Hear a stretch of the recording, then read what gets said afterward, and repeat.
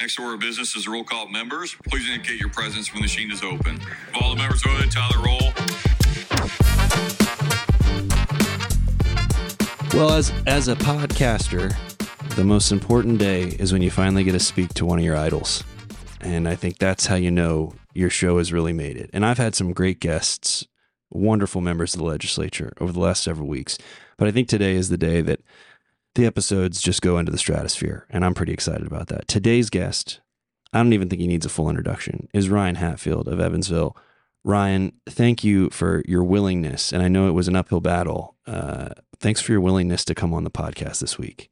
You know, with that introduction, I should say that I appreciate you reading what I wrote there for you. I will just have to have you follow me around and introduce me that way every way. So I'm set up to fail now. There's no way that I can outdo the fantastic guest you've had so far. So that's exciting. Yeah, well, we'll see how it goes. I want everyone to know also that you might think that I have added extra effects to Ryan's voice to make it sound that radio smooth, but I have not. This is just how Ryan Hatfield sounds. Ryan, I want you to start by, for folks, maybe a lot of folks probably are listening from Indianapolis, so maybe someone who hasn't met you, doesn't know you, where are you from, how long you've been in the legislature, give us the quick rundown on who Ryan Hatfield is. Sure, no, I appreciate that. I am a husband and have three children who are very young and who I'm excited to get home to. And I'm a lawyer by trade. I serve as a ranking minority member of judiciary as well as of labor and employment. I also serve on public health and utilities. How long have you been in the legislature? I was elected in 2016 and so have been serving since then and have enjoyed my time here. Thus far. It's important work, and I believe in it, and certainly the people of Evansville want to make sure that they get their fair share, if you will. And so I work on issues not only in my committees, but pertaining to Southern Indiana and Evansville. Well, I can tell you, as someone who's been to Evansville to visit Ryan, his constituents know he works hard, and you can tell by the way when you're walking around town with him, the way they're so grateful to him. So, being here since 2016, you were probably one of the younger members at that time, weren't you? I was at one point the youngest serving member. I was not the youngest serving member when I was elected. However, there was some turnover in the Republican caucus that then for a short period of time made me the youngest member. So yes, I was amongst the youngest, and at some point for I think a year, I was the youngest serving member. So one of the things we like to do here, and I think that listeners enjoy, is kind of peel back the curtain a bit. And I think one of the things that's interesting, especially with kind of guest by guest, it's been a little different. You've got a 2.5 hour drive at the end of the week. So what is that like? I think serving as a member, and then also, like you mentioned, 3 young kids and a family 2.5 hours away. How does that kind of play into the way this job works for you? Yeah, it's a good question. And my experience has changed since I've been here because I came in newly married without any children. And so over that span of time have now 3 little children. And last week was actually the first week in which my 4-year-old really started, I think, to miss me and to understand what this commitment means. And as I say back home, I'm not the only one serving. My wife and my children enable me to do this. And every week when they send me up here, it's at a cost to them. And so it's something that we don't talk enough about, something we don't think about, that legislators of both parties are leaving their homes, many times their families, their kids, to serve, and it's important work, and we're proud to do it. And every 2 years, my wife reminds me that we go out and beg folks for this job, and so I certainly am not complaining, but it doesn't mean that it doesn't come at some sacrifice for my 3 little kids and kids throughout the legislature. Well, I don't know how you do it, man. Really, as someone who gets to live really, really close to the building, it's always inspiring to me the level of service it takes to be able to put those hours in. And even, outside even just being away, 2.5 hour drive can be kind of brutal in its own right. So thanks for doing it. I'm glad I get to serve with you. It's important work, and it does certainly take buy-in from your family that this work is important, and the values in which we fight for are their values as well, and we do it together. Speaking of the values we fight for, it's been a frustrating week in terms of legislation that's made it out of the House. As many of you know, Senate Bill 480, Gender Transition Procedures for Minors, has now passed out of the House and goes to the governor for his signature or veto. as many of you know, this is a bill that would prohibit the use of gender-affirming care for transgender youth. And I think what's getting a lot of attention is the idea of surgeries, which are not happening to youth in Indiana. There are other treatments, hormone treatments, puberty blockers, also therapy that transgender youth go under to try and deal with their trauma and their pain and the depression. This is a population much more likely to commit suicide, much more likely to suffer from severe depression. And so while you may have heard a lot about surgery, I want you to know that we're actually talking about are these other treatments, because that's what's actually only things that are occurring in the state of Indiana. Ryan, just quickly, what's your reaction to this bill making it out of the chamber this week? Yeah, it's a sad day in the Indiana General Assembly anytime a bill like this passes so overwhelmingly. And I think it's so vital to point out that surgeries are not occurring in the state of Indiana for youth, and that this bill is one of a half a dozen bills moving through the legislature this year that are an attack on the LGBTQ community. It's disheartening, it's frustrating, and the Democrat caucus, I think, has put up a valiant fight in that regard. However, the numbers are such that it's very difficult. And so the House Republican attack on LGBTQ community is unfortunate. It's disheartening. We'll continue to battle this out and hopefully rely on the governor's good sense here. But it's not just this bill. There are others that are aiming to shame and harass our LGBTQ Hoosiers. We know that they are amongst the smartest and brightest in our communities, and we're chasing them out of our state. And we know that because they come to the Indiana General Assembly every year and say, you're forcing me into a different state, and I'd like to remain home, or I'd like to remain in this state, but I simply cannot. And this is one of those bills. 9 states have enacted similar legislation. In one of those states, Alabama, the law has been blocked by a federal judge. In Alabama, the judge ruled that the state had produced no credible evidence to show the transitioning medications are, quote, experimental, while also, quote, the uncontradicted record evidence is that at least 22 major medical associations in the U.S. endorse transitioning medications as well-established evidence-based treatments for gender dysphoria in minors. I say all this to suggest that we already know the ACLU, if the governor signs this law, intends to take legal action. And it's our hope that we'll continue to find solutions to stop this kind of barrage of attacks on the LGBTQ community. Also this week, another bill that was frustrating to many of us, Senate Bill 414, on-site sewage systems and holding tanks. Now that would make it sound like something that we should probably all be able to agree on, but this bill went after wetlands. And if you've been reading the news, you know that the Republican members of the legislature have been chipping away at protections for wetlands, which serve a really important role in our state. Ryan, another bill that seems like we should have been able to get some common ground here and do what's right for Hoosiers. But again, we couldn't get it done. And so disheartening that the bill started out in a place that Democrats and Republicans agreed on and were willing to pass together, that the industry was asking for, that pretty much there was universal agreement on. And at the last minute, an amendment is put into the bill that attacks wetlands, which we know are essential ecosystems for Indiana's environment, for our wildlife, and important to our communities. And it's a shame. A DNR report from 1991 estimated that Indiana had already lost 85% of its original wetlands. Of the remaining wetlands, 80 to 90% were state-protected wetlands. With the bill removing the majority of protections, we're going to see how this all plays out. I know environmental groups, wildlife organizations all have great struggles with this language that's been moved forward.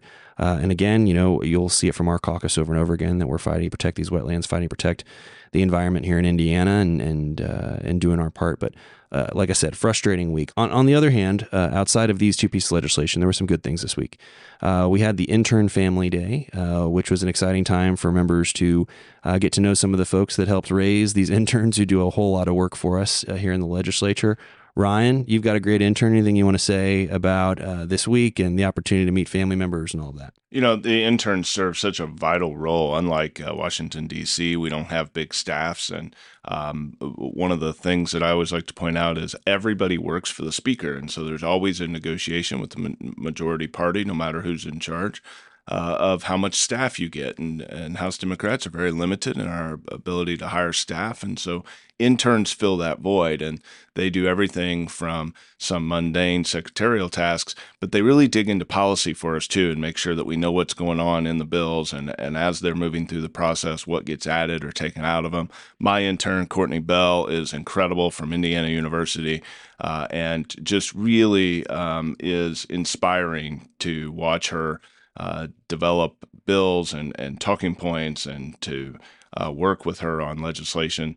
Really cool opportunity for us to work with Indiana's young people and to be inspired by their gifts, their talents, and Courtney Bell, in my opinion, is amongst the best that we got, and her colleagues and interns that she works with are passionate advocates for this system and do vital work for those of us who serve. And you got to imagine for a moment, too. So these interns will work for a number of legislators, so multiple legislators. And just like with the staff, you are, as an intern, then dropped into a situation where you have to learn the personalities of all these members, how they do the work, how they handle their research, how they handle preparation for floor remarks. This is not an easy job. Like, as an internship, that is a very difficult job. And we're all individually elected in different parts of the state. So just because I believe something or value something, it may differ for another member that Courtney or any other intern has. And so they have to keep track, which part of the state they're in, who they're dealing with, and what that member's wishes are. And it's a difficult job for sure. My intern, Christian, also extraordinary. And he's got the task of Dr. Vern Smith and I as his two members. And what's interesting about that is Vern's been around for a long time. 30, 40 years in the legislature, something like that. And so he still does things the way he has done for a long time. So lots of paper and, binders and kind of that approach. And then I'm all on the iPad. And I think so Christian's got to find a way to work between those two universes where, Vern wants his huge stack of things to work through on a given day. And at least I can do everything in email. This has to be breaking news that you and Vernon don't handle your work exactly the same. Slight differences. Shocked by that. The thing this week that I want to mention is we started getting a concurrence calendar. And so up to this point, throughout different episodes, we've shared the process, how this works. House bills go through committee, and then they pass the House, and they go to the Senate, go to Senate committee, then they pass the Senate, then they come back over. And at that moment, oftentimes the Senate has made changes to a bill. So Ryan, could you walk us through just a little bit about what happens when the Senate finally passes something out, but it's got changes in it? Yeah, real briefly, once the Senate passes the bill, if it's not identical to the way it passed the House, that sets up an opportunity for the author of that bill either to concur and accept the changes and ask for the body for a final vote on the changes as they came out of the Senate, or to dissent and send it into conference committee. If they concur, we vote on it and it moves through the process. If they dissent, it goes into conference committee, where one Republican from the House and the Senate and one Democrat from the House and the Senate meet with advisors and try to come up with one piece of language. While there are rules around this process, it's important to note that you may find a bill that is about A, B, and C, and by the end of conference committee, it is about M, N, and O, P, and had nothing to do with the original intent of the bill. And so it's an interesting process, and also a process in which you really see the interest in the building start to dig in and find homes for language that did not make it through. And so wild part of the process. Most people don't recognize that after 5 months of working on language, it can all be thrown into conference committee and all be changed by a small group of members. And then it goes back to the Senate and the House for a final vote. The thing to note about concurrence too is it is the final vote on a piece of legislation.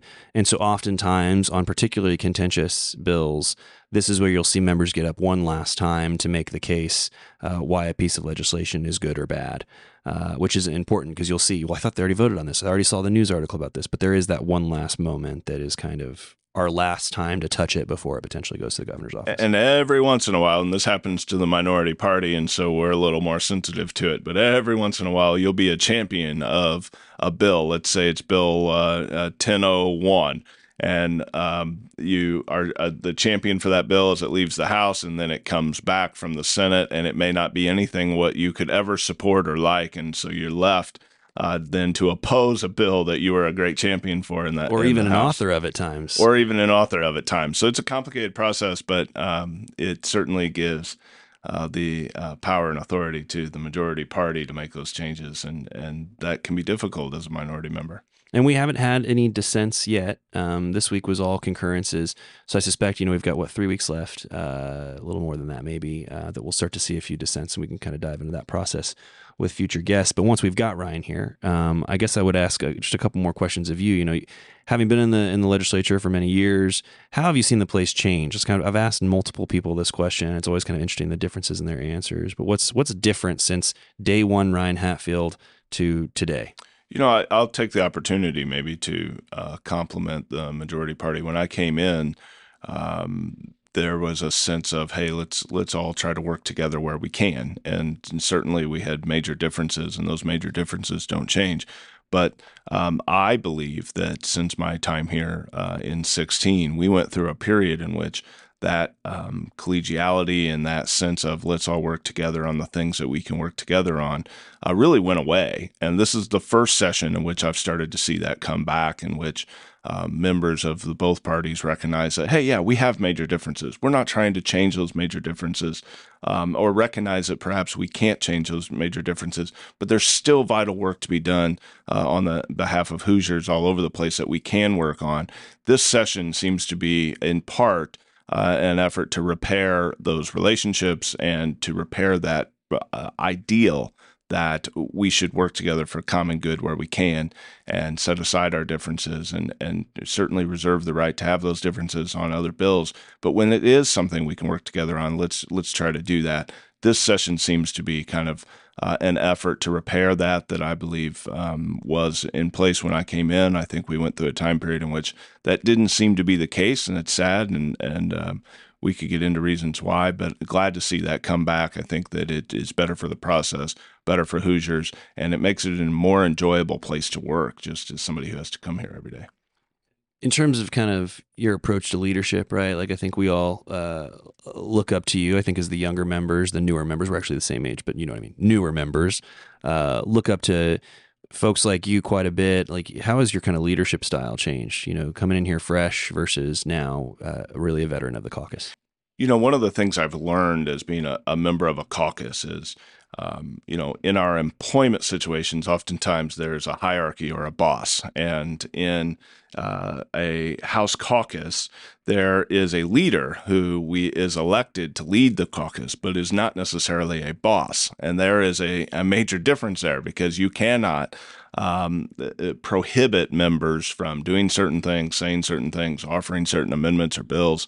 And the caucus may not all agree on that. And so my leadership style or ideas have changed in that how do you get buy-in from a caucus to go in one direction while also respecting an individual member's right and duty to represent the folks back home, and how to empower them to do that, because if they feel that it is necessary to represent their constituents, and that's what's best also for their reelection, which is a real part of this. And so making sure that member can come back so that you can build something. One of the, we can talk about term limits, but there is a great value in a member who's been around a little while and has seen some of the battles and fights before us. And so I would say just the development of making sure that we give individual members the freedom they need while also trying to inspire the group to go together is one of the major conflicts and joys that I spend a lot of time thinking about as a caucus. How do we move together while providing that individual freedom? Well, and it's interesting because you expand that out just from the caucus, that there's the body itself, right? The House of Representatives. Like, everything is about how do you build relationships, make the case, find ways to get your language in somewhere to make a difference, even if we don't have the votes on our own to get it done. And it's been fascinating to me to watch the different ways that people accomplish that. And you're fairly effective at that too. I mean, how do you make things happen when there's only 30 of us to 70 of them? And I'll go ahead and call out Representative Van Adder, whose daughter was in the building today as we record this. And, I always say it's a lot harder to get up there and and blast on somebody whose family you know and have been to dinner with and have gotten to enjoy and perhaps have brought together with your own family. And so those relationships, I think, are better for the process, better for governing, better for Hoosiers, because it enables us to know our counterparts in a way that helps us understand that they're not just what you disagree with, that they also embody some of the same ideals and values that you do. And it's about finding common ground on those places to move legislation forward while still reserving, obviously, those differences that inevitably happen. But we have those in our own families, and so we shouldn't write off other legislators simply because they feel differently than we do. I recognize you got a 2.5-hour drive. Last question. We've got a few weeks left, and you can see the light at the end of the tunnel. What are you kind of hoping for as we wrap up this legislative session? I'm hoping for a healthcare bill that does not needlessly impugn or clamp down on hospitals in a way that doesn't make any sense. I think that we started off with legislation that was too insurance friendly, too heavy on the hospitals, and did not provide an actual solution to consumer cost, which is what I'm concerned about. We can talk about everybody else's cost, but at the end of the day, it's Hoosiers that we need to be thinking about. It's the folks at the end of the line paying that bill, trying to figure out how to come up with the money to pay their deductible or uncovered cost. And so we need to do everything we can to make sure that the healthcare legislation that moves and that comes out of this process is a piece of comprehensive legislation that will actually bring down costs for consumers and not just make a small group of politicians feel good. Amen. And let's also hope that our budget has adequate funding for mental health care. Because So we had a important. lot of talk about it this year. I want to see the dollars behind it, which I think is where they're still trying to work out the details there. Well, Ryan, listen, thanks for taking the time. Thanks for slowing your departure to get home today to be on the podcast. And thanks for being a really great role model. And I mean this. I think we joke around a lot, but thanks for being such a great role model in this building. You actually provide a model of the kind of legislator I hope I get to be as I'm here. Please quit crying. This is very weird. Very kind. You're very kind. Thanks for tuning in. Everybody, thank you for listening yet again. Maybe 3 more episodes, and then you don't get to hear from me for quite a while. So have a wonderful weekend. We'll see you next time.